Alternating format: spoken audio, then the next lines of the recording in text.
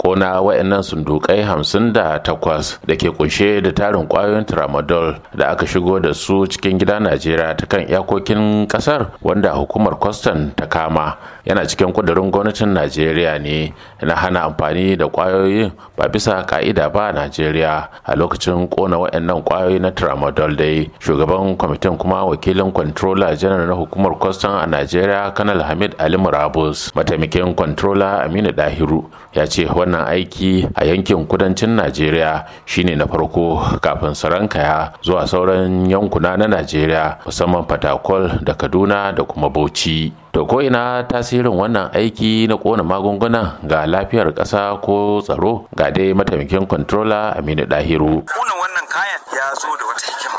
Shi wanda ya san ya je waje ya faɗi cewa ga abin da yake so, kuma su waɗannan mutane saboda rashin kishi da zambar da mutane suka yi mai abin da sun san in ƙasar su ne ba za su yi ba.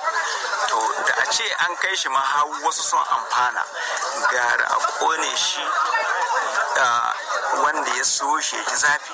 Shi da wannan aiki da kona muggan kwayoyin na tramadol an aiwatar da shi ne tare da haɗin gwiwar hukumar NAFDAC mai lura da ingancin magunguna da kuma abinci ta ƙasar, a cewar jami'ar hukumar Dr. Monica Emunjeze. This is very, very key as we move forward to all discharge our mandates and our responsibilities to Nigerians.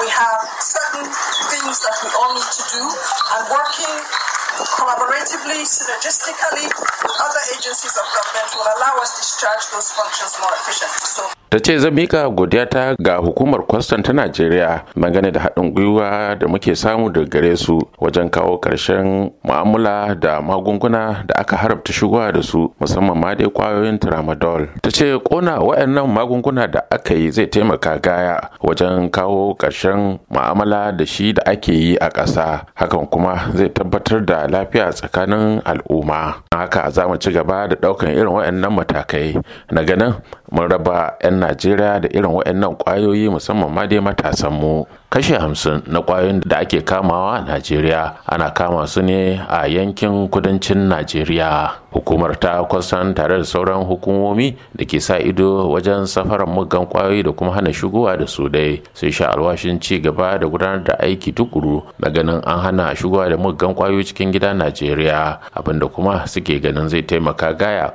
wajen tabbatar da tsaro da kuma daidaita sahun matasan Najeriya. Babangida Jibrin, murya Amurka daga Lagos.